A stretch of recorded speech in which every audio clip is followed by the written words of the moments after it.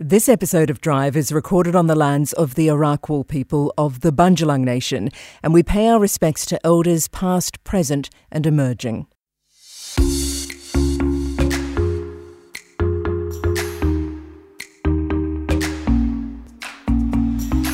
I'm Layla McKinnon, and welcome to Drive, a podcast about driven women delivering in their chosen fields in partnership with Uber Eats for a second year. Each week, I speak to strong and passionate women who are leading their lives their way. I've been a journalist for nearly 30 years, and I've interviewed some of the biggest celebrities in the world. But along the way, I've discovered that the most interesting stories often come from people who we've never or very rarely heard from before. Lisa Cox is a multi-awarded writer, presenter and consultant. After contracting an infection and suffering a brain hemorrhage at 24 years old, which resulted in over 25% blindness, loss of one leg, 10 toes and 9 fingertips, Lisa has dedicated the last 16 years to advocating for the underrepresentation and misrepresentation of people with a disability in media and pop culture. I spoke to her about using spending power to create change, gratitude and reshaping cultural norms. Lisa Cox, thanks for joining me on Drive. I've seen you describe yourself as being fueled by a fierce desire to disrupt the way disability is represented in popular culture. And I love that. It sounds so active, sort of like a smashing the patriarchy vibe. And it does strike me that disability is quite often portrayed as being, apart from Paralympians, it's often portrayed as being a bit sadder and more passive than that. That must be irking. That's correct. It is unfortunately portrayed that way quite often, as you said. To generalise both extremes of the spectrum, you're either a Paralympian doing incredible things or a really sad and depressed person who is burdened by a miserable life with disabilities. And there's absolutely some really tragic cases out there that I've seen firsthand with my work, but that's not how many of us live. We're just doing quote unquote normal things, getting on with life and driving kids to school, doing laundry, doing grocery shopping, all of those sorts of things. So it's really important we see those representations in mainstream media so the general public can understand that me and all my friends with disabilities are really just like them. You're just like them, but also in some ways there's a lot of worry about overcoming, especially when I look at your situation, what you went through at just the age of 24.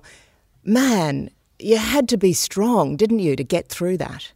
Oh, absolutely. But I'm very fortunate to have had some strong people around me and some very smart people in lab coats. But my family, absolutely amazing, and friends, all those sorts of people. So I certainly didn't do it alone. Can't take full credit. I always have been a little bit stubborn, and I think that certainly helped me overcoming, say, the first year in hospital and things like that. Yeah, as a parent, when I saw the photos on your blog, on your website of you in hospital around that time, I just felt for your mother.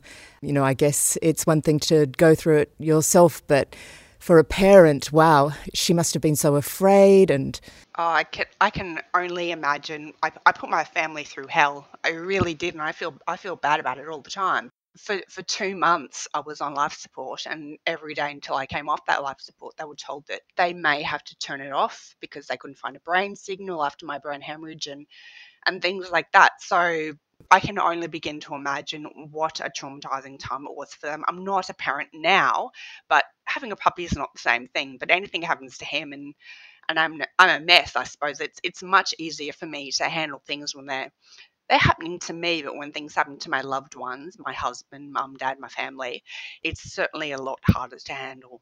But let's go back. We actually did the same degree, one of the degrees you did, at the same university. So I can sort of picture where you were coming from to a certain extent. And I remember myself being the age that you were when you got the infection, 24. I was pretty immature and naive. Everything had gone my way. I can kind of picture, maybe you were more mature than me, probably. But wow, you weren't expecting a bolt from the blue. Tell us what happened. Well, as you mentioned, I'd been to university and got my 2 degrees here in Brisbane, and then moved to Melbourne for work in advertising agencies. So was working quite happily in advertising agencies as a copywriter. Loved my job with national and international brands, and must have been doing something right because I'd been promoted and won awards and things like that. Then was at Melbourne Airport one morning when, without any warning, as is usually the case, I had a brain hemorrhage or a stroke. So I spent the next 3 weeks in a coma, 2 months on life support, and over a year in hospital after that. And during that first year, my left leg, all of my right toes, and 9 of my fingertips were amputated. I had heart surgery and a total hip replacement as well. But they're all of the, I suppose, the visible disabilities and things that you can see, but there's plenty more invisible disabilities because of my permanent brain injury. So I'm over 25% blind now. I have epilepsy, chronic pain, neuropathic pain, and chronic fatigue.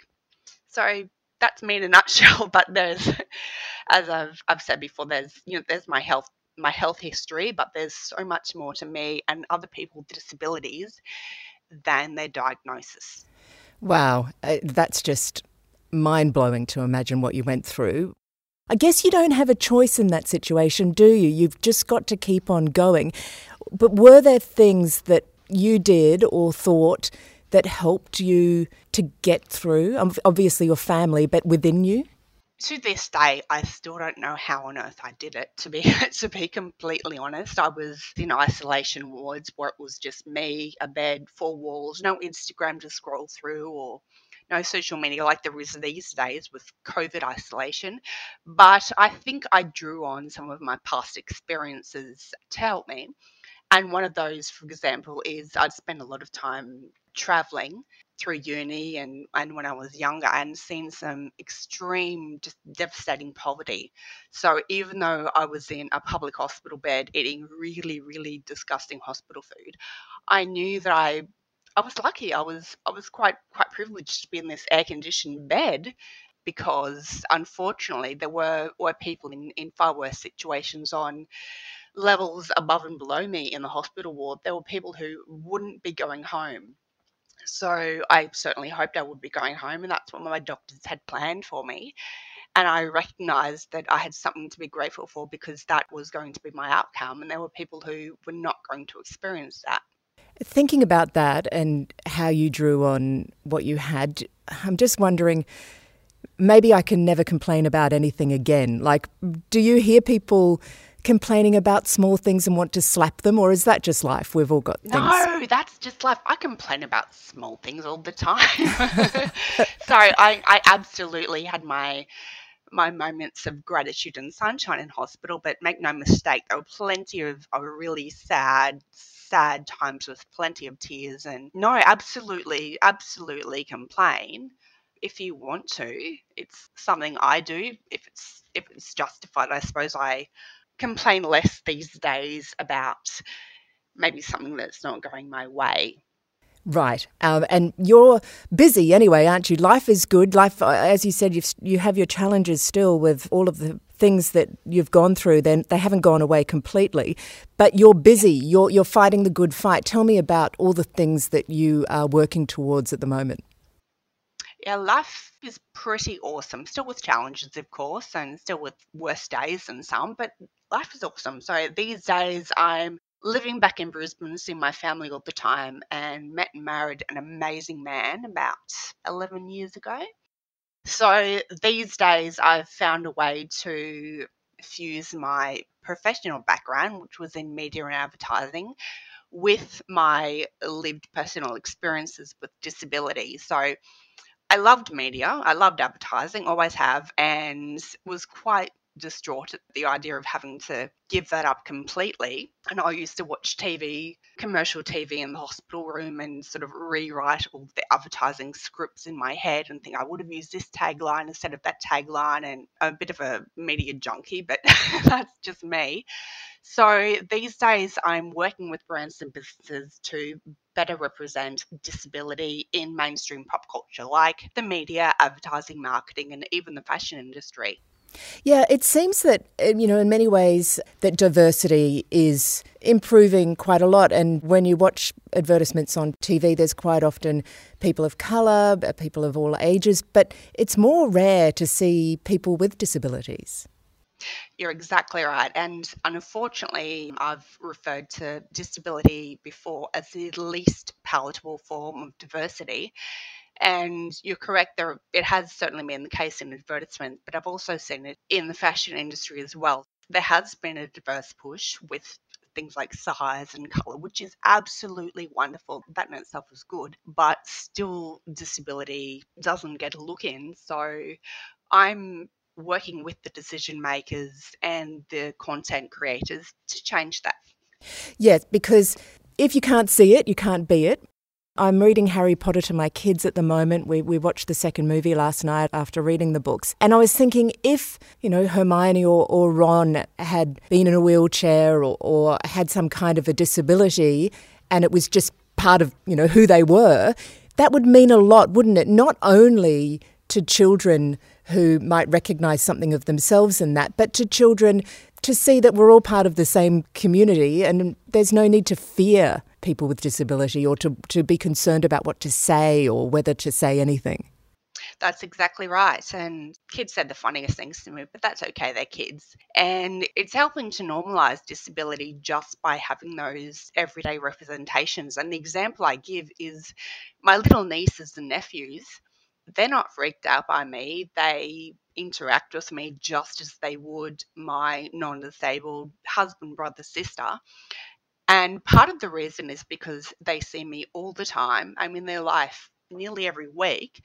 And it's just been normalised to them that, yeah, Auntie Lisa's in a wheelchair and she looks a bit different. No big deal.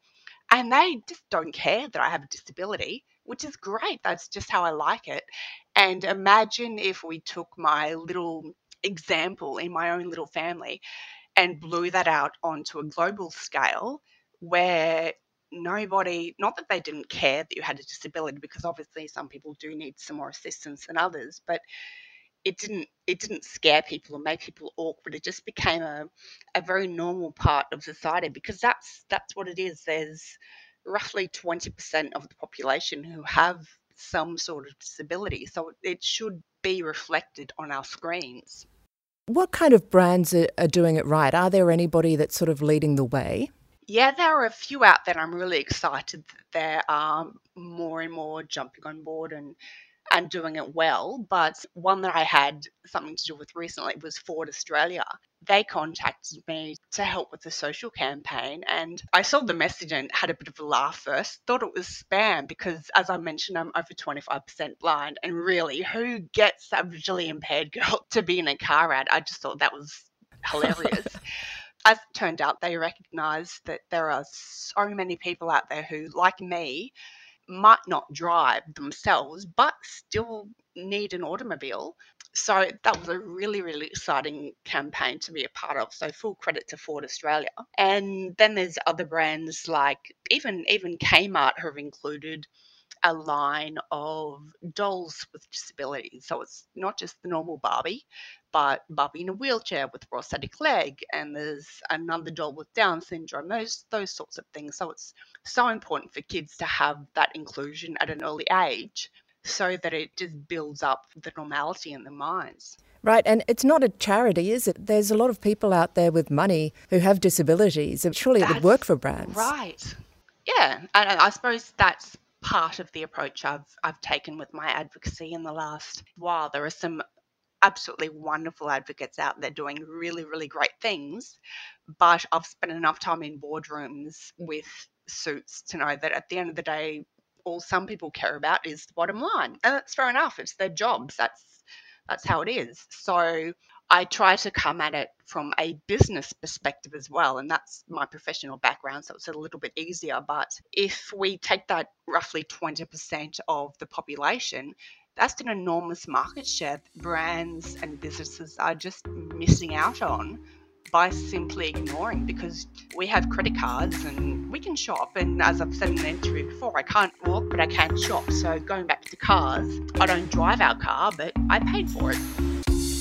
We're going to take a short break, but we'll be right back after a message from our partner, Uber Eats. Uber Eats is proud to support Feed Appeal, who are dedicated to improving the lives of people experiencing hunger or food insecurity.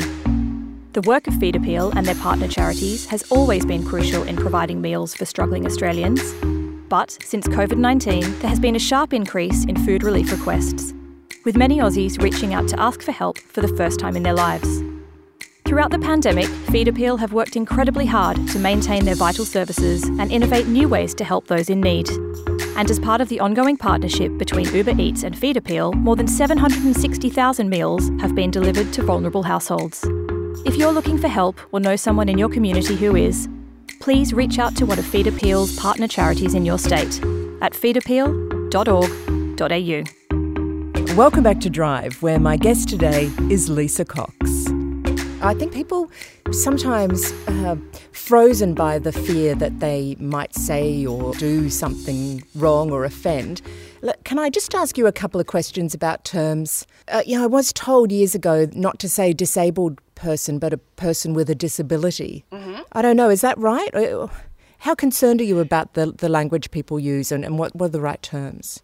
Yeah, well, first of all, I hear where you're coming from. I spent the first 24 years of my life without disabilities, and I used to be that really awkward, confused person who was like, shit, what do I say? I don't want to offend anyone.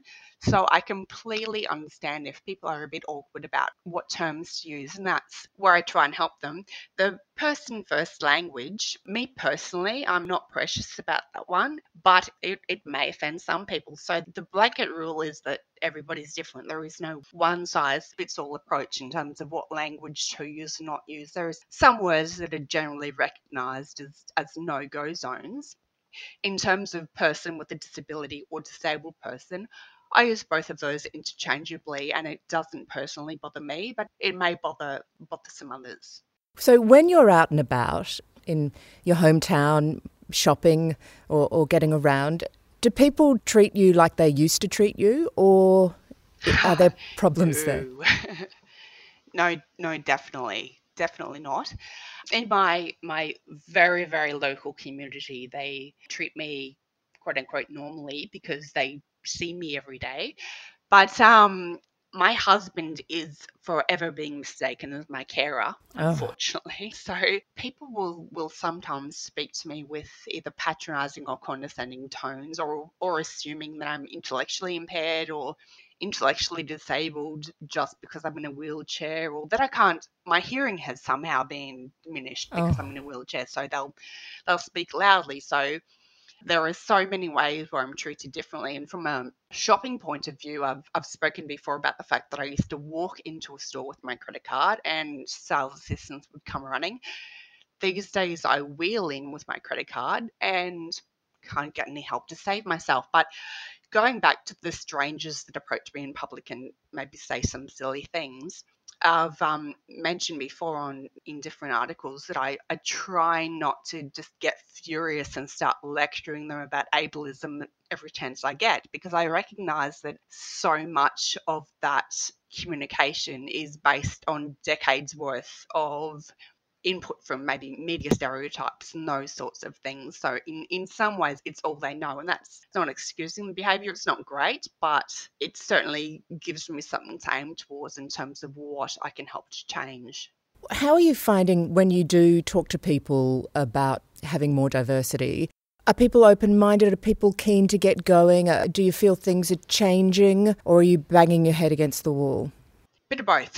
So I started talking about the need for representation in pop culture. Maybe it's been 16 years since my disability, so maybe 15, 14 years ago. And everybody just looked at me like I was absolutely bonkers. But these days there's a greater understanding of the need for diversity and inclusion. And we are seeing some leaders like Ford Australia and other brands who are stepping up to the challenge and representing people with disabilities. So I think it's a little bit easier for other brands to maybe follow suit when they see leaders like Ford taking charge. So what's on your top 3 list of things that get your goat? If it's just me out at the shops or the cafe or something like that, talk talk to me like you'd talk to anybody else. I suppose that would be the easiest one. Some people need to be addressed differently, but in my particular instance, just talk to me as you would anyone else and recognize that I have interests outside of wheelchairs and the NDIS and amputations. And I love talking about politics and fashion and all those sorts of things as well. So don't think that our conversation is only limited to discussions about wheelchairs. Right. And fashion, you do have an interest in fashion. And I saw on your Instagram page, which is outrageously entertaining and great messages and really fun, that there's a bit of trouble for you even finding beautiful, fashionable clothes that work for you. Yeah, that's correct. So inclusive fashion is something that I suppose it's been moving a bit faster over in the US, in the UK, but it's only just starting to take off here in Australia. And inclusive fashion is basically fashion that is designed with people who have disabilities or trouble moving in mind. So somebody may have really bad arthritis in their hands, for example, so they don't identify as having a disability, but they can't do up buttons for that reason. And an inclusive top will just have magnets instead of buttons. So from the outside, it looks like an ordinary shirt, but it just makes dressing so much easier and gives people back that independence. So I've been working with some really great brands like Christina Stevens, Australia's first inclusive fashion brand, and they're really leading the way in terms of getting inclusive fashion to be better recognised around Australia. I guess there are so many things that you don't even really think of when it comes to the unfairness. And one of them would be we all have the right to wear beautiful things and go into cafes without having to be assisted in there. And do you still find that there are things now that are affecting you that you don't realise, or have you been through it all?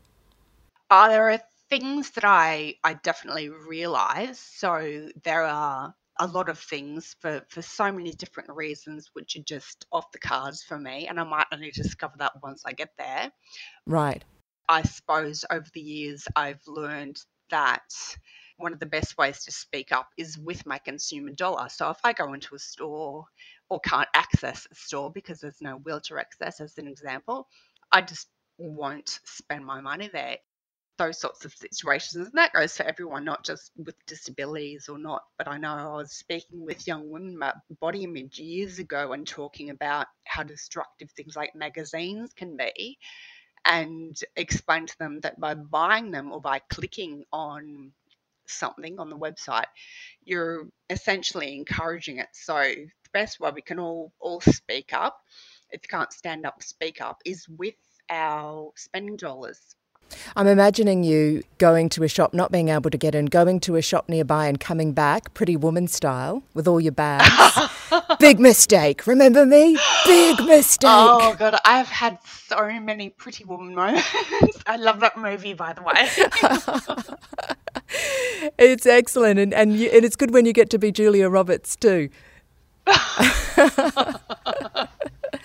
Yeah, no, I had plenty of those moments. Right. Last year, we're a year into the pandemic now, there would be many, many people, and, you know, I saw it myself, who've always felt that they had control, more control than they really had over their lives, who were knocked sideways by corona and were sort of astonished that then they had to plan every excursion and it might not happen. But I guess you were uniquely equipped for it, having gone through what you'd been through. In the strangest, worst way. Yeah. You're correct. I did have a few more coping skills up my sleeve. I know it's been really, really tragic for so many people, and a lot of the disability sector have been affected. But for me, life just went on as normal. And I've spoken to a few friends with disabilities who felt the same way, that isolation is, or not being able to go out, or not being able to get an Uber or get down the stairs, all of those things are just such a normal part of our lives. While the rest of the world was losing it, things went on as normal for us fairly much. So I know we've been very fortunate here in Australia, and in Brisbane especially, as I briefly mentioned before, being in isolation, I've been in isolation rooms in the hospital for weeks where it was just me and the four walls, no phones or things, no social media to scroll through or anything like that. So learning how to keep my mind occupied is certainly something I've had a bit of practice with. What does 2021 have in store for you, do you think? What are your plans this year? Bit more of the same, I think. I'm really excited about, despite the mess that went on with COVID for 2020, really excited to see some great brands like even Styling You, a fashion brand, incorporating inclusion and disability into their marketing and advertising. So hopefully encouraging more of that. There's a few exciting little projects going on down in Sydney with Fashion Week, but I've signed a very long non-disclosure agreement, so I won't be able to talk about that. Oh, you're such a tease. This sounds exciting. That's great, because I think I saw on your blog you were talking about that you had gone to fashion weeks in the past and you'd spoken to designers and they were excited about the inclusivity of their collection, but you were disappointed at the time. So this may be it this year. That's exactly right. So that was going back to our earlier conversation about disability being the least palatable form of diversity. I was interviewing designers on the red carpet at a runway show, and each was, puffing out their chest and speaking proudly of how diverse their collections were. And I was so excited to see them. But as each designer brought out the collection, there were some plus size models and models of color, and that in itself was just wonderful. But diversity still didn't get a look in, even though we are the biggest minority, I believe, with incredible spending power, not a look in. So that was incredibly disappointing. So I've been speaking to a lot of people in the industry for quite some time. So we'll see what happens there. Los Angeles, Hollywood really has the biggest opportunity, doesn't it, to make a big difference with characters with, Yes. with the disabilities. Is that something you've got your sights on? I mean, they've been pretty disappointing, I would imagine. It's certainly something that I don't plan to be over there. I have my sights on that. But I did an interview recently about it, about the stereotypes that Hollywood is really pushing through their films. And I suppose there's an understanding now that you would never paint a white man black to appear in a movie. That you just cannot believe would happen. And in the same way, it's just as unacceptable to get an able-bodied actor or a non-disabled actor, plonk them in a wheelchair, and let them be disabled for the part. Now, things like, Forrest Gump, he was the butt of all jokes. That's also another stereotype that we see coming across. And Rain Man, that's another one. All the James Bond films, the evil villain always has some sort of disability or deformity or something like that. So all sorts of popular culture have such an enormous effect on social attitudes and how the public perceives, be it disability or something else. And so there's such incredible potential there for the likes of Hollywood to help shape cultural norms appropriately. There's a bit of hope there, I think, with the younger generation who are coming through. I mean, I sound like I'm 100 years old, but I saw a show. Have you seen a show called Rami? No, but I think I've heard of that. Yeah, it's by this guy. I think his name is Rami. It's a comedy. It's excellent, and he's sort of looking at his life and what it means to be a Muslim in America. And his best friend in the show is a comedian. What's his name? His name is Steve. I can't remember his last name, but he has muscular dystrophy. Yep. And he's in the show, and they are just inappropriate and hilarious. And it is just, I could just imagine that would be a model for what needs to happen, to have somebody who has those disabilities playing someone in a real and fun, in a way that he's just like another person. But, he has disabilities. Rami is Muslim. I mean, there's so much diversity in that show, and I highly recommend it. And I'm hoping that a lot more young people come through. Fantastic. And just the fact that they're there not because they have a disability and their whole role isn't central to their disability, they're on the couch watching football or whatever they do. That sounds fantastic. Yeah, there needs to be a lot more than that, and I'm counting on those young people to help out. Oh God, I said 100 as well. Yes, well, back in my day, and kids these days, they are. Isn't it funny though when you look back? You're a little bit younger than me, but you look at Rain Man and you look at Forrest Gump and think, what were we thinking? I know, and even Leonardo DiCaprio, What's Eating Gilbert Grape, I think he won awards for that, and so it's not just wrong, but we're also awarding that sort of behaviour, which wouldn't happen these days, thankfully. Well, let's hope so, and let's hope it's going to change in the future. You're entertaining, as I said, on your Instagram, and you make so much sense. Absolutely brilliant, and you're an important voice in Australia and in the world, and for people with disabilities, for all of us. And I really appreciate you talking to me this morning. Thank you so much, Layla. It was really great speaking with you. Thank you so much for listening. Drive is a Future Women podcast made in partnership with Uber Eats and is produced by Bad Producer Productions. Make sure you've subscribed so you never miss an episode, and we'd love it if you could leave a rating and review, as it really does help us reach more people.